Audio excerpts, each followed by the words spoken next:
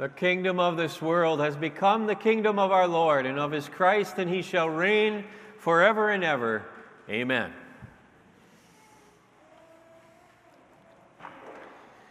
God's word to us today for this message is, it's printed for you in your service folder. It's 1 John chapter 4, the first 6 verses. So what John, the gospel writer, was inspired to write in that gospel lesson we had earlier, he now expands on that just a little bit in his first letter in 1 John chapter 4, verses 1 through 6. Dear friends, do not believe every spirit, but test the spirits to see whether they are from God, because many false prophets have gone out into the world. This is how you can recognize the Spirit of God. Every spirit that acknowledges that Jesus Christ has come in the flesh is from God. But every spirit that does not acknowledge Jesus is not from God. This is the spirit of Antichrist, which you have heard is coming, and even now is already in the world. You, dear children, are from God and have overcome them, because the one who is in you is greater than the one who is in the world. They are from the world, and therefore speak from the viewpoint of the world, and the world listens to them. We are from God, and whoever knows God listens to us. But whoever is not from God does not listen to us. This is how we recognize the spirit of truth and the spirit of falsehood.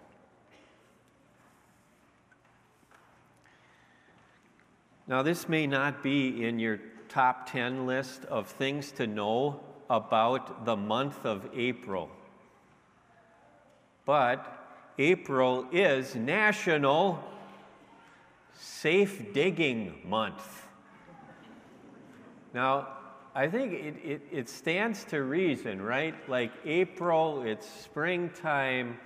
There's people that are getting their gardens ready, or maybe they're digging a new garden, or maybe they're going to put up a fence, or maybe they're going to build a deck, or maybe they're going to plant a tree. Whatever it is, we are all encouraged in April to call before you dig.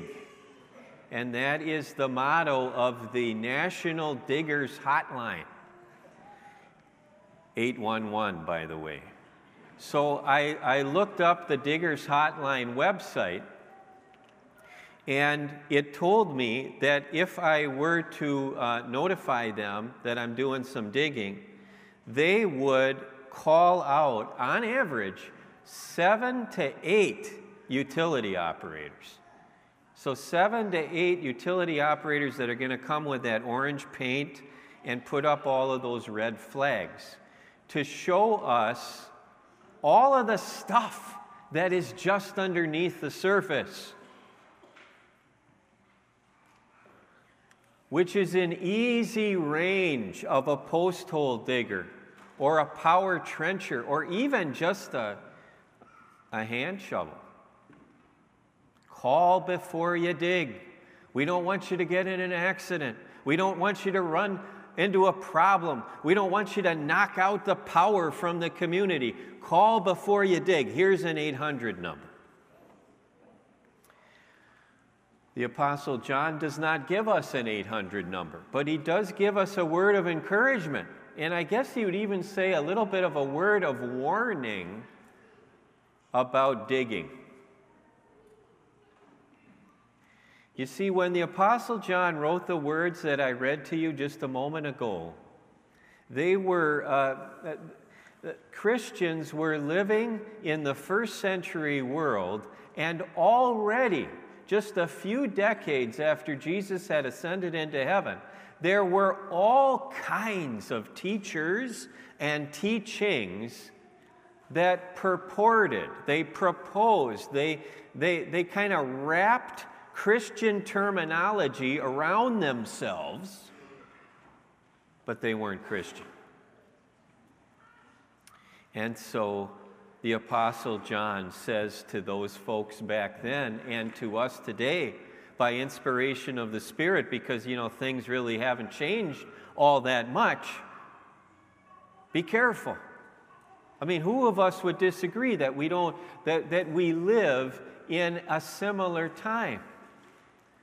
The spiritual book and DVD and workshop and seminar industry, it's just booming. It's huge.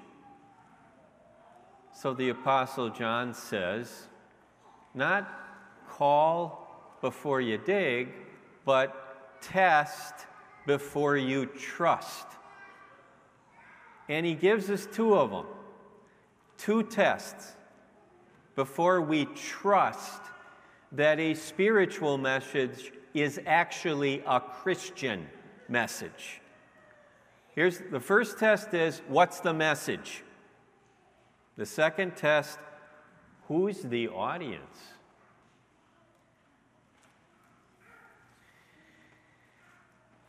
Now, Jesus the Good Shepherd said a lot of this already in our gospel lesson today, and this is why I think this fits in nicely with Good Shepherd Sunday, because when he said, I am the Good Shepherd and we are the sheep, he also told us there are some perilous things that can still happen to the flock.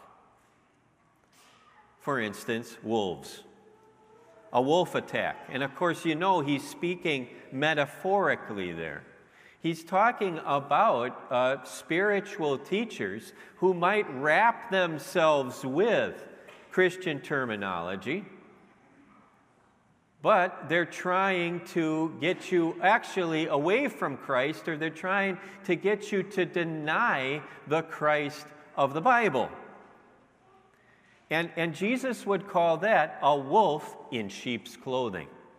You see, the sheep's clothing is like the spiritual words, the Christian terminology that is used.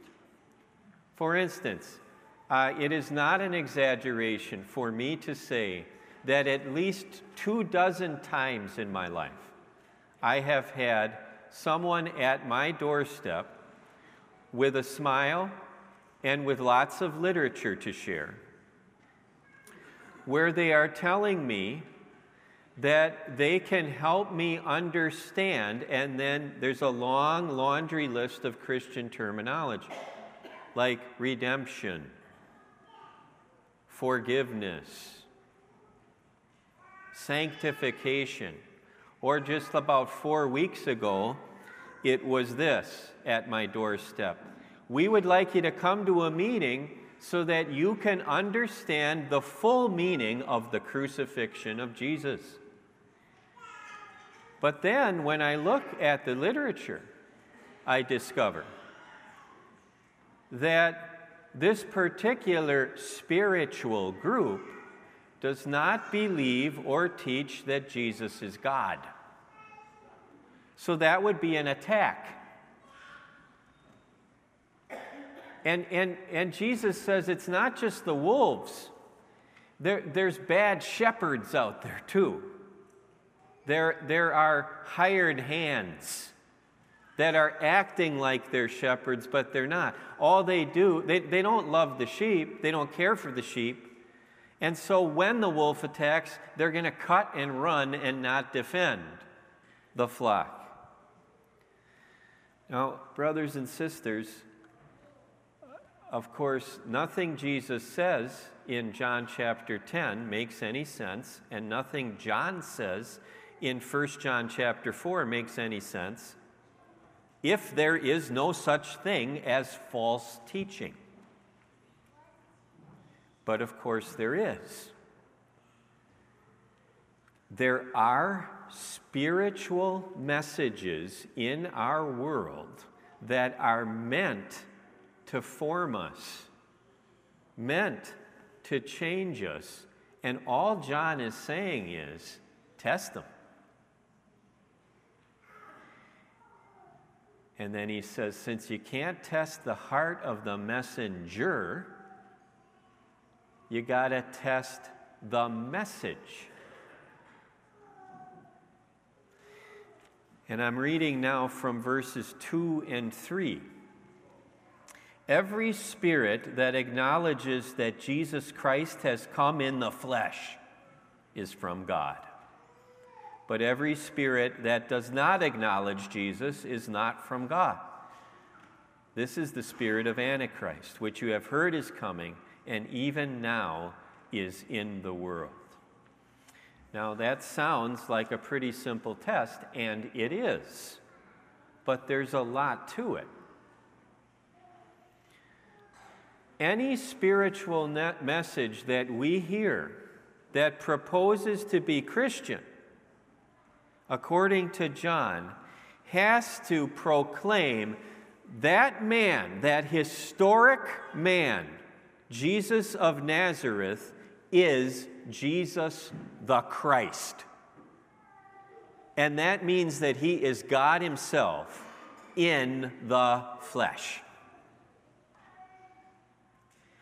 And any denial of that, any denial that Jesus is God in the flesh is, well, it's the spirit of Antichrist, John says. Anti there meaning not so much against Christ, but in the place of Christ. And when you think about it, that's exactly what's happening. Because if Jesus is proclaimed as anything short of God, then we're replacing his glory with some man-made idea. So test the message that you hear, John says. Test the message that you read.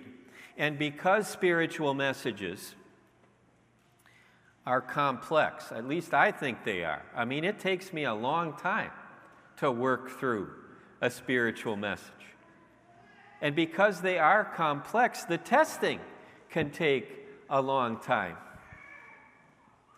Reminds me of many, many years ago when my three, at that time they were just little girls, my three daughters had their first corn husking experience.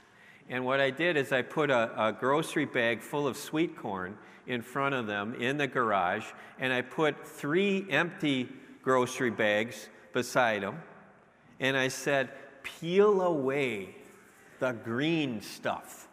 And don't stop peeling away the green stuff and all of that silky stuff until you get to the golden kernels of corn. And they were surprised that it took so long and that it took that much. You know, if I just peel one up, where's the corn? Well, it takes a while. You got to keep peeling. Spiritual testing is kind of like that. I mean, when we test a message, it's kind of like that.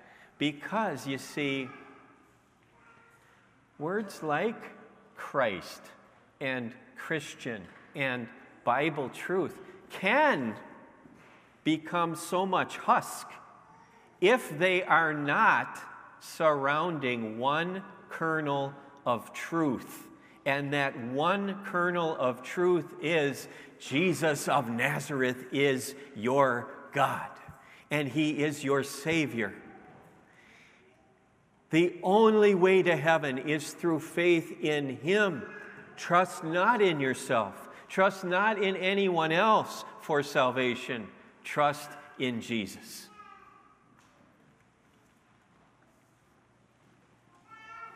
I want you to test the message that you hear from this pulpit or this chancel, in this sanctuary, in this church, on Sunday or any other day of the week. I want you to test it. You know, in Acts chapter 17, there's this beautiful little story about a group of Christians in the city of Berea. And what happened with them is the Apostle Paul rode into town and he proclaimed the gospel to them. But you know what they did? First, they compared it to their Bible. They compared what Paul preached to what the Scripture says. And you know what the Bible calls the Bereans? Not the persnickety Bereans, not the uppity Bereans, not the problematic Bereans. calls them people of noble character. Why? Because they were willing to test the message.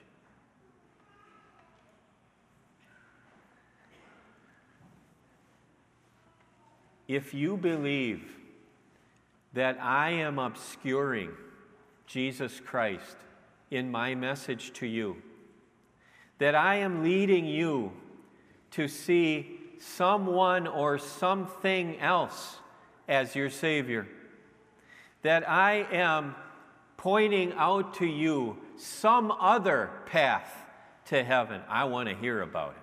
I want you to set me straight on that. And I know that Pastor Jeske and Pastor Hein would say the same thing. Test the message that you hear. And then here's another thing.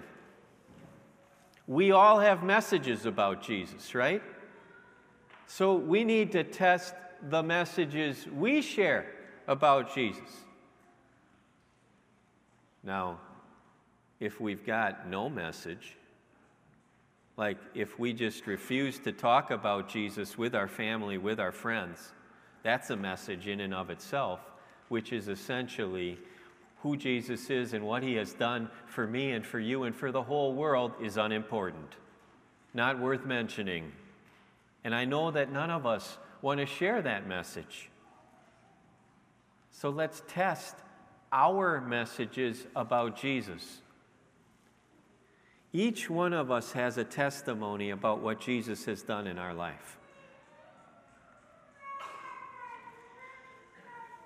Can we take that testimony and first of all verbalize it, and then also find ways to match it with what Christ himself says in his word? And the best way to do that, I'm convinced, is through Bible study, whether that be through personal Bible time or group Bible study. We test our own messages about Jesus. Test the message you hear. Test the message you speak. And then, John says, test the audience. Wow, that one sounds a little bit strange. But then it begins to make sense. What John is saying is, take a look at the audience that gathers around any spiritual message or teacher, and you will be able to learn something about that message or that teacher. I'm reading now from verses 5 and 6. So John is talking about these false teachers. He says, they are from the world, and therefore speak from the viewpoint of the world, and the world listens to them. We are from God, and whoever knows God listens to us, but whoever is not from God does not listen to us. This is how we recognize the spirit of truth and the spirit of falsehood. What's he saying there? Isn't he saying God's message is always going to gather God's people? And we know that to be true because we have God's promise on that. So if the group gathered around a spiritual message or spiritual teacher is worldly, well, that tells you something. And Jesus said it this way in the gospel lesson today. He said, my sheep listen to my voice, Jesus said. Remember what he said before, standing before Pontius Pilate? We probably heard this during Holy Week. He said, everyone on the side of truth listens to me, Jesus said. And one time he was talking to a bunch of people that were outwardly very religious. And they were taking in what Jesus said. You know, they were listening to him, but they were rejecting it. They didn't want it. and with not a whole lot of political correctness, Jesus said to those people, "He who belongs to God listens to what God says. The reason that you do not listen to me is that you don't belong to God."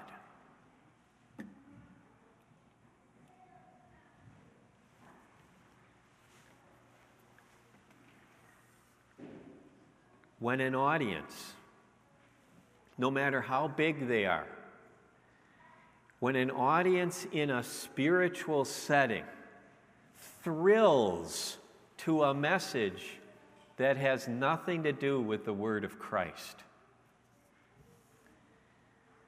that's an audience that is gathered around the world's teaching. Now, I don't want you to get me wrong. Christ's message is for the world. It's for everything in our world, every part of our life, every part of human experience. This is why we love the Word of God, right? Because it does speak to everything that we experience in this life and in this world. His Word speaks to love and money and success and wisdom and family and relationships and sex. It speaks to all of that and more. There isn't a thing in our world that God doesn't speak to in His holy word. His word is for our world, but it is not worldly. We debase God's word when we allow the prevailing sentiments of an ungodly world to kind of change the way we look at the Word of God. It's supposed to be the other way around, right? That the Word of God would change the way we look at our world. We show ourselves to be a bad audience for the Word of God. When, for instance, I'll just use this as an example. Like if my only thought on what like sex and marriage should be comes to me from the 5:30 network news and afternoon talk shows and late night comedy. You know, if that's the only thought perception I'm going to have about sex and marriage, I am a rotten audience for the Word of God.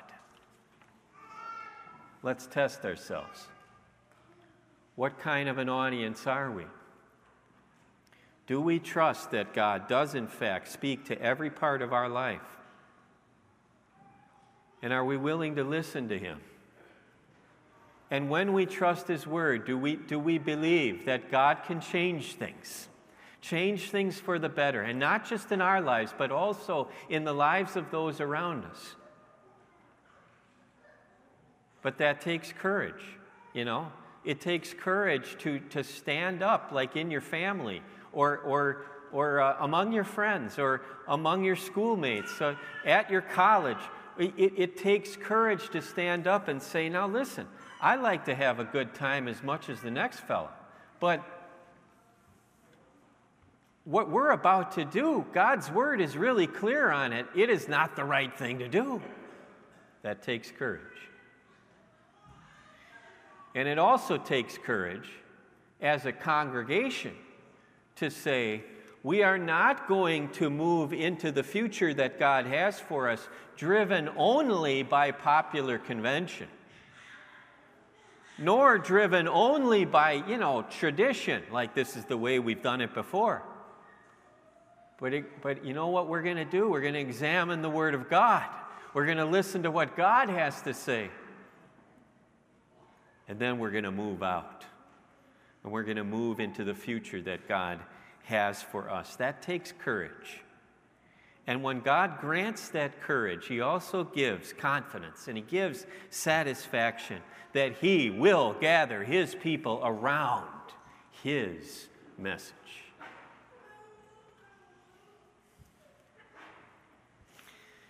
Here is a TV game show factoid for you. In the history of American game shows, there have only been 2 of them that have produced, through network broadcast and syndication, they've produced at least 1 show in 7 consecutive decades. So that's a long run. This is what I'm trying to say. And one of them is The Price is Right. The other one is To Tell the Truth. And maybe you know that one, but in its various permutations, To Tell the Truth is always about this. A celebrity panel has to judge which one of those 3 people is who they all say they are. And how do they do that? By asking questions and by listening very carefully. Today, God comes to us and He says, my child, test before you trust. And it's not a game. And it's not an intellectual exercise either. And here's why. God's word to us about Jesus Christ in our lives, it's everything. It's His love letter to us. It's His lifeline to us. It is the only way that we can grow in our faith, and faith is the only way. Trusting Jesus is the only way we get to heaven. So test before you trust. Test the messages you hear. Test the way you hear the messages. And as you're doing that, please know this. God is calling us by His word to be His people. Amen.